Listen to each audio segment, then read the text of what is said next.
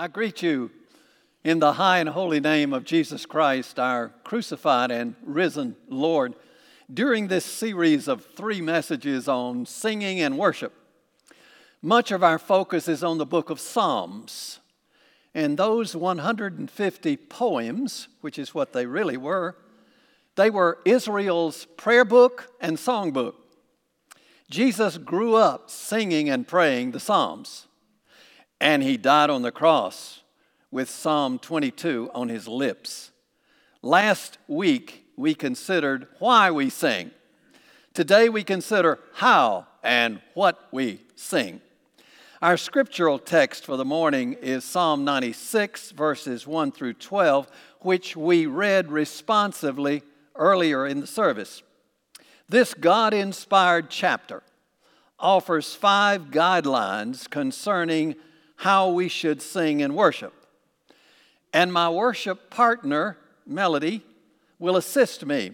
I will proclaim these guidelines, and then she will sing them. Her singing always deserves applause, but we ask you to refrain because a number of songs are in this service. And later I will give you a chance to express your appreciation. But anytime you feel an urge to say amen out loud, please go ahead and do it. Now let us pray. Take my lips and speak through them. Take our thoughts and think through them. Take our hearts and set them on fire with love for you. Unless you speak, nothing of significance will be spoken. Give us your word, Lord Jesus. Amen. Every morning, weather permitting, I go for a walk. And before I leave the house, I take out the little brown Cokesbury hymnal, which I grew up with, and pick out one of those hymns.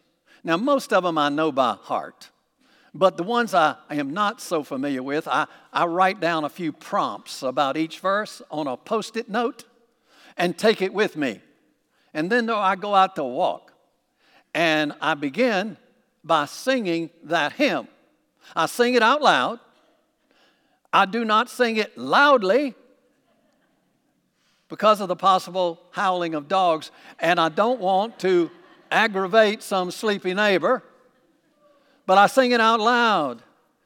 And then when I finish singing that hymn, I continue to walk and pray.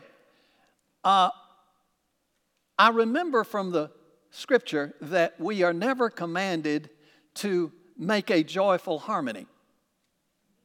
But 6 times in the book of Psalms, we are commanded, make a joyful noise. And I can do that. I can do it. So I sing first and then pray. But singing is almost praying. St. Augustine said, he who sings prays twice. Psalm 96 is one of the earliest psalms and one we are sure was written by King David. And the reason we know this is because in 1 Chronicles 16, we are told that David wrote this song for a special occasion. It was when the Ark of the Covenant was to be brought to Jerusalem as its final resting place. And the Ark of the Covenant was made out of acacia wood. It contained the Old Testament's, the original copy, etched by God into stone.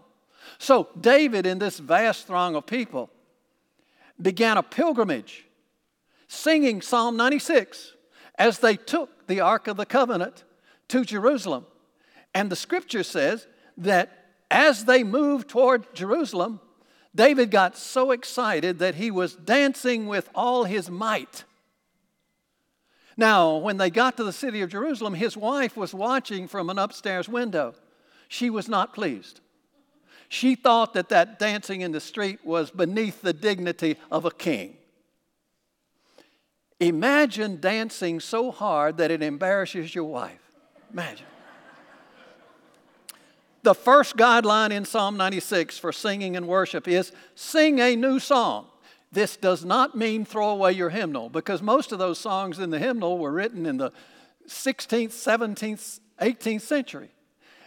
This doesn't mean get rid of them and only sing brand new songs. No. What 96 is calling us to do is sing a song that addresses a larger audience, a worldwide audience. Because you see, many of the Psalms were written for the Jewish people only.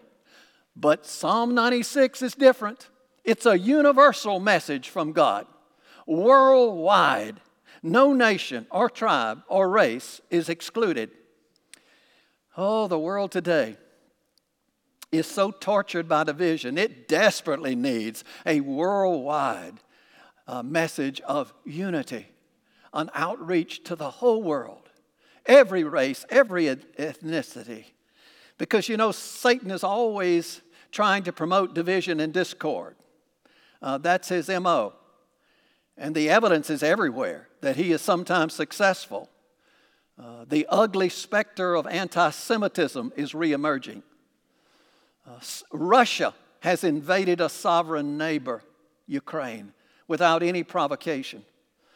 And there are some Americans who are more inclined to call each other racist than to promote the brotherhood and the sisterhood of all. And Psalm 96 says, stop all that. Stop all that. Join in a new song that celebrates the good news that every single person, born and not yet born, is made in the image of God, and for him or her, Jesus died. Now melody will express that vision in song.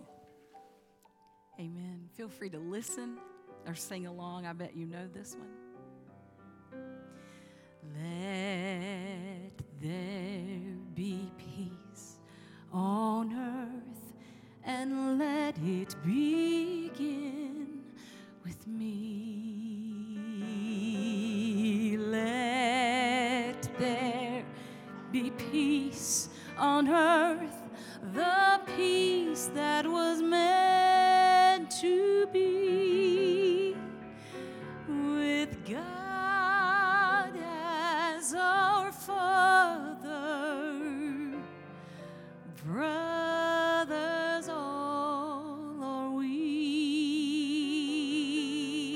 Let me walk with my brother in perfect harmony. So let peace begin with me. Let this be the moment now. With every step I take, let this be my solemn vow, to take each moment and live each moment in peace eternally. Let there be peace on earth, and let it begin with me. The second theme of Psalm 96 is proclaim his salvation. The key word there, salvation. In verse 2 we read, sing to the Lord, praise his name, proclaim his salvation day after day. David the psalmist could not have foreseen the birth of Jesus 1,000 years later. But David knew from the revelation of God that a Savior was coming, and the Savior would be one of his own descendants.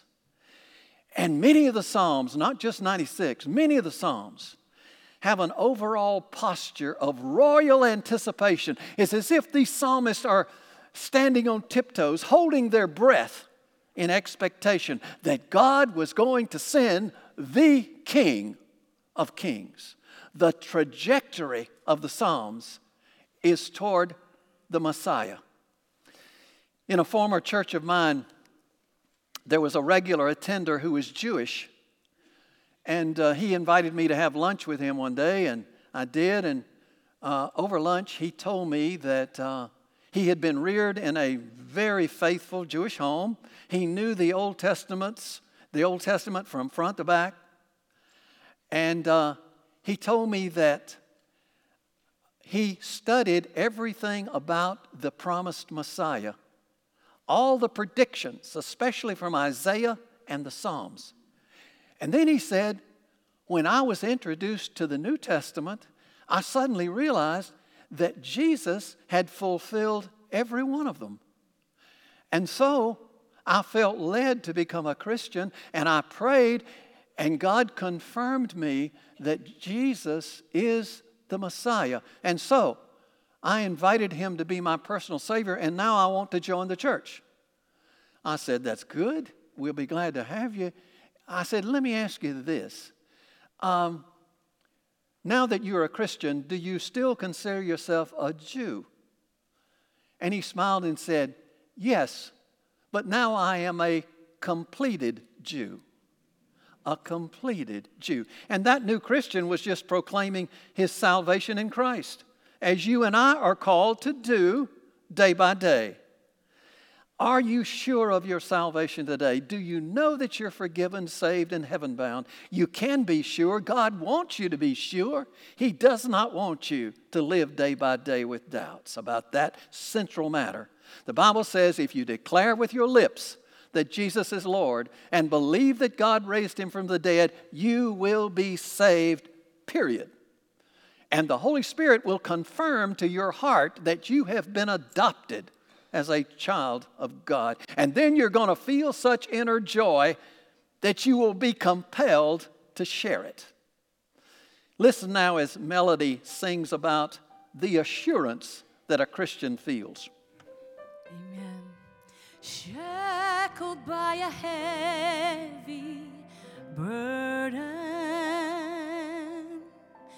'neath the load of guilt and shame, then the hand of Jesus touched me, and now I am no longer the same. Will you sing it with me? He touched me, oh, he touched me, and oh, the joy that floods my soul. Something happened, and now I know he touched me and made me whole. Sing his name. Jesus, Jesus, Jesus. There's just something about that name. Master, Savior, Jesus, like the fragrance after the rain.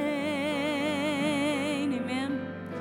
Jesus, Jesus, Jesus,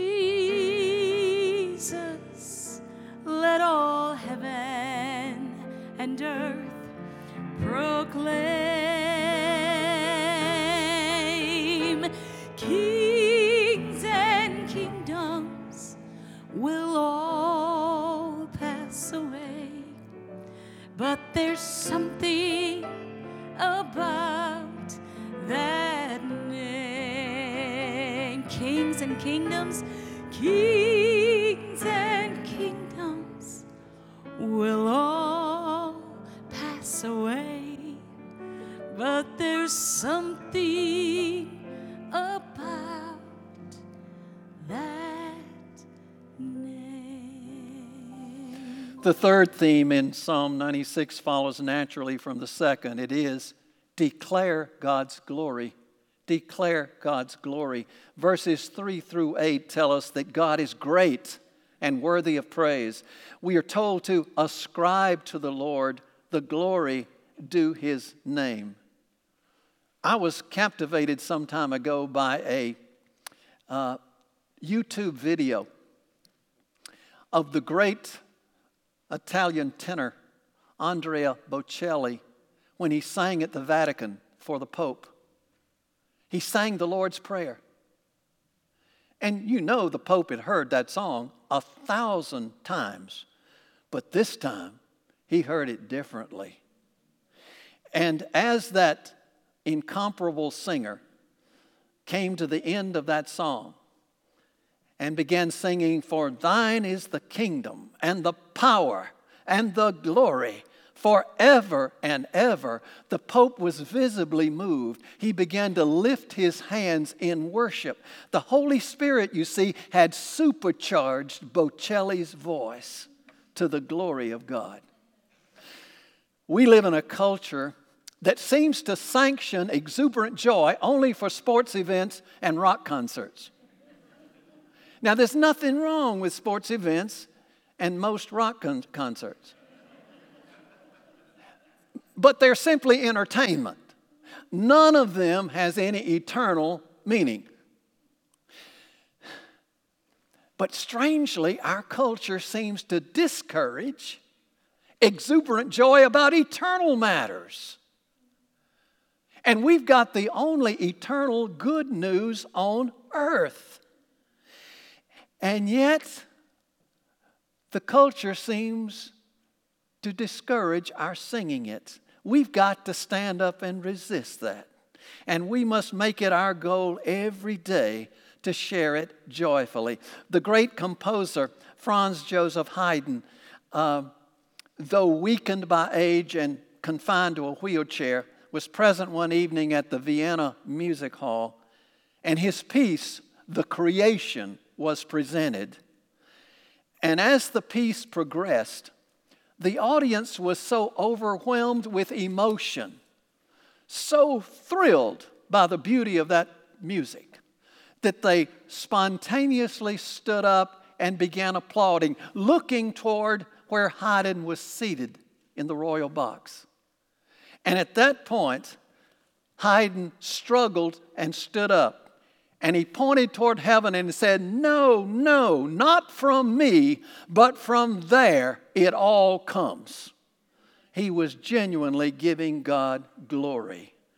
And now listen as Melody gives God glory by singing my tribute.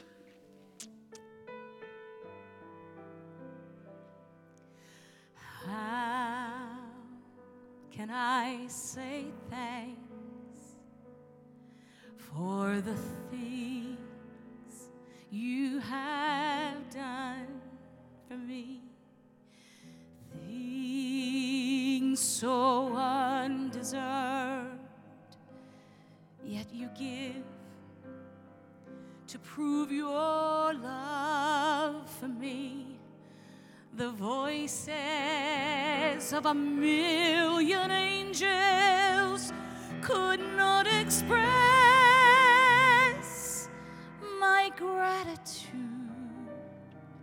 All that I am or ever hope to be, I owe it all to Thee. Sing with me. To God be the glory, amen. To God be the glory. To God be the glory for the things He has done. With His blood He has saved me. With His power He has raised me. To God be the glory for the things He has me live my life. Let it be pleasing, Lord, to Thee. And should I gain any praise, let it go to Calvary. Sing with me. With His blood He has saved me. With His power He hath raised me. To God be the glory for the things He has done. The fourth theme of Psalm 96 is a command. Tremble before God's holiness. In verse 9 we read, worship the Lord in the splendor of His holiness. Tremble before Him, all the earth. And in both the Old Testament and the New, God calls us to be holy because I am holy. We should tremble before a holy God because we are unholy. And if Jesus Christ had not atoned for our sin on the cross, we would be cringing and trembling in stark fear of God's coming judgment and wrath on sin. But because of Christ, our trembling is different. We tremble not in fear, but in awe and reverence and love. To tremble is mostly an emotional response. Yes, the Christian faith has a rational component. Yes, it does. Our faith makes sense. We can explain it to somebody rationally, and that's good. But if our faith does not have a strong emotional component, it's as flat as a 2-day-old Coke. Just imagine a man proposing marriage to a woman using this approach. Jane, you know, we've dated for over a year now, and recently I sat down and I added up all the pluses and the minuses of our relationship. And I want to tell you that the pluses are considerably ahead of the minuses. And on that basis, I think we should get married. What do you think? Now, if that woman has any sense, she will run as fast as she can from that guy. And she will yearn to meet a guy who will say to her, I have fallen in love with you. Do you love me too? Yes. And let me tell you, nobody can explain that falling in love business. You could take the best psychiatrist in America and ask them what it means to fall in love, and they would just mumble around. It has a rational component, but it's at least 80 or 90% emotional. I've even known a gamecock to fall in love with a tiger. Yeah. When we worship, God means for our emotions to be stirred. Yes. And sometimes a song is the only way to express what is in our heart. And let me tell you, if the thought of the cross and all that Jesus did there does not occasionally bring a tear to the eye, your faith needs to grow. And when you consider that your future home in heaven is absolutely sheer gift, you didn't do a thing to earn it. If that thought doesn't make you want to sing, something's wrong. And when we look back over the years and notice all the times that some guardian angel stepped in at just the right time and protected us from some disaster, if you can't see that, it's so sad. If you see it, you can't help but want to say, thank you, Jesus. Thank you, Jesus. And if not, your faith is deficient. Back in the 19th century, there was a there was a renowned Methodist preacher, circuit riding preacher, rustic type from the mountains, named Peter Cartwright. And he was preaching one day at a conference held by a very proper seminary student. And Peter Cartwright preached and then extended an invitation for people who wanted to receive Christ to come forward. And here came running down the aisle this great big huge man with ape-like arms. And as he came forward, he was praying out loud, "Lord, Lord, I'm just an old sinner who needs a Savior. Help me, Lord, help me." And he knelt there and rushing up to his side with a seminary student. And the seminary student stood beside him and said, "Compose yourself, brother, compose yourself." And Peter Cartwright pushed the seminary student out of the way and knelt beside the brother and put his arms around his shoulder and said, "Pray on, brother, pray on. Don't compose yourself. You can compose yourself and go straight to hell. Pray on, pray on." And finally, the big man felt the glory and the love of Christ in his life, that he was forgiven and saved. And he jumped up and started shouting, "Thank you, Jesus. Thank you, Jesus. Thank you so much." And he got so excited, he lifted the seminary student up and began dancing around with him. When God gets real with us, he touches every part of us, including our emotions. We should never be ashamed of a tear when we think about our Lord. And when we feel a need to break out in song, just say, "Thank you, Jesus." Now listen as Melody sings about feeling the presence of the Lord. Amen. I know this is one of your favorites. Will you sing it with me? Surely the presence of the Lord is in this place. You feel Him? I can feel His mighty power and His grace. I can hear the brush of angels' wings. I see glory on each face. I do. Surely the presence of the Lord is in this place. Sing it again. Surely the presence of the Lord is in this place. I can feel His mighty power and His grace. I can hear the brush of angels' wings. I see glory on each face.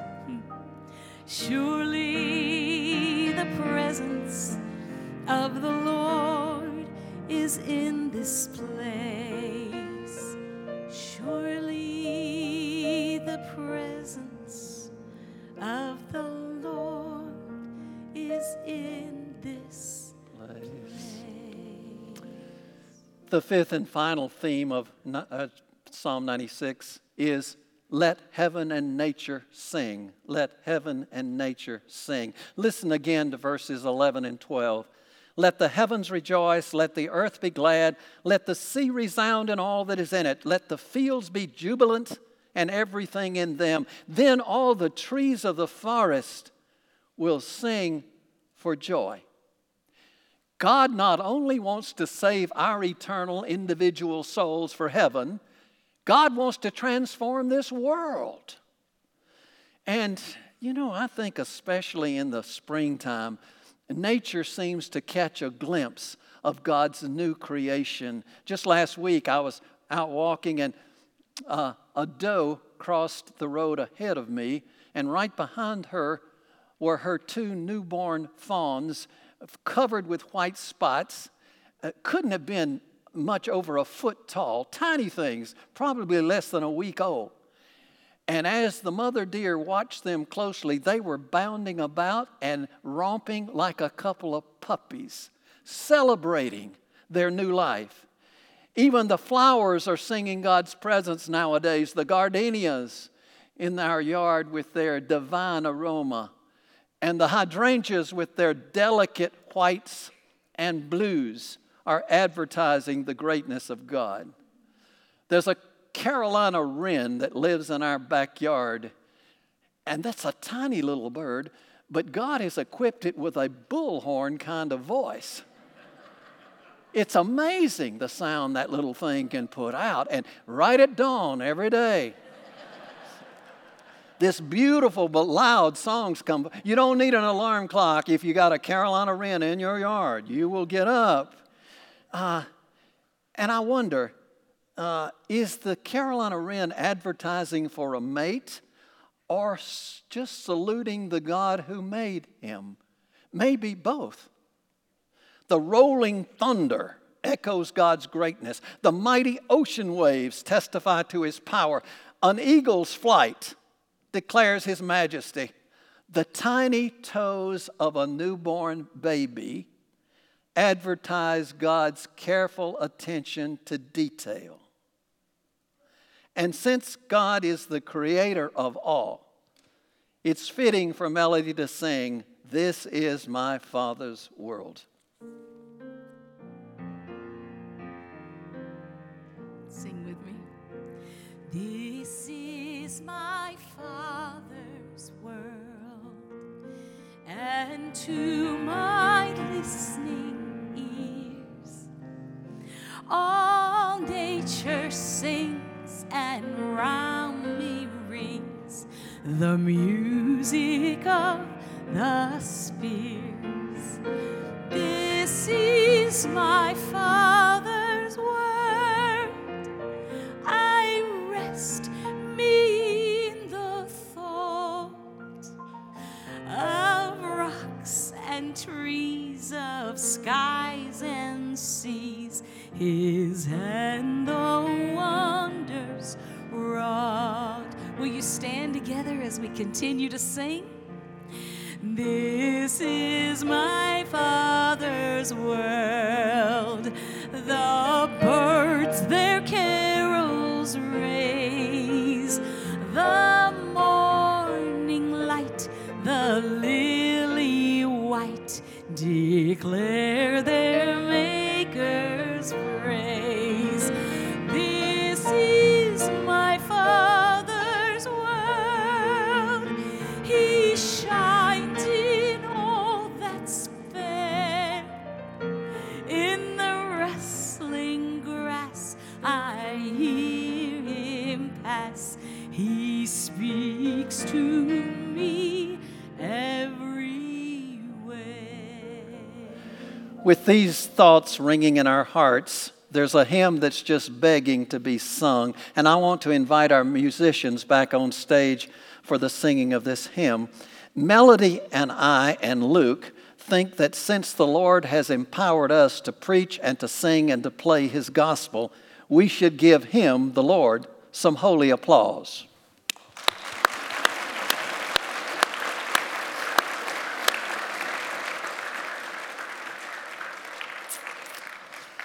As we sing this hymn and as we receive Holy Communion in a few moments, you may feel led to say, "Oh, Lord Jesus, since you gave yourself for me and saved my soul, I want to glorify you forever." Now let us stand together and sing, "How Great Thou Art." All right, church, let's sing together.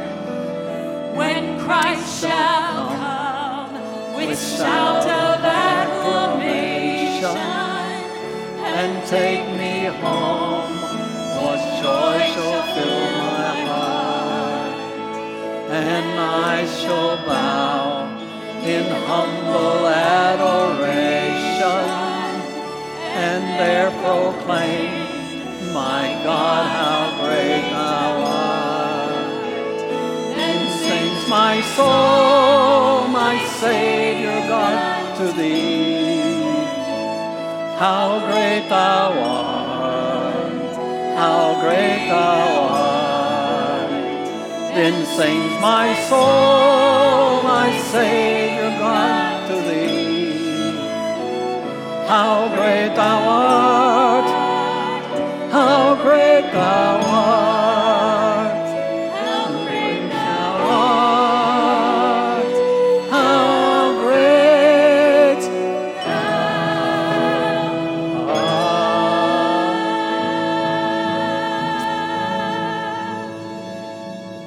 Now, please be seated and let us prepare our hearts for Holy Communion.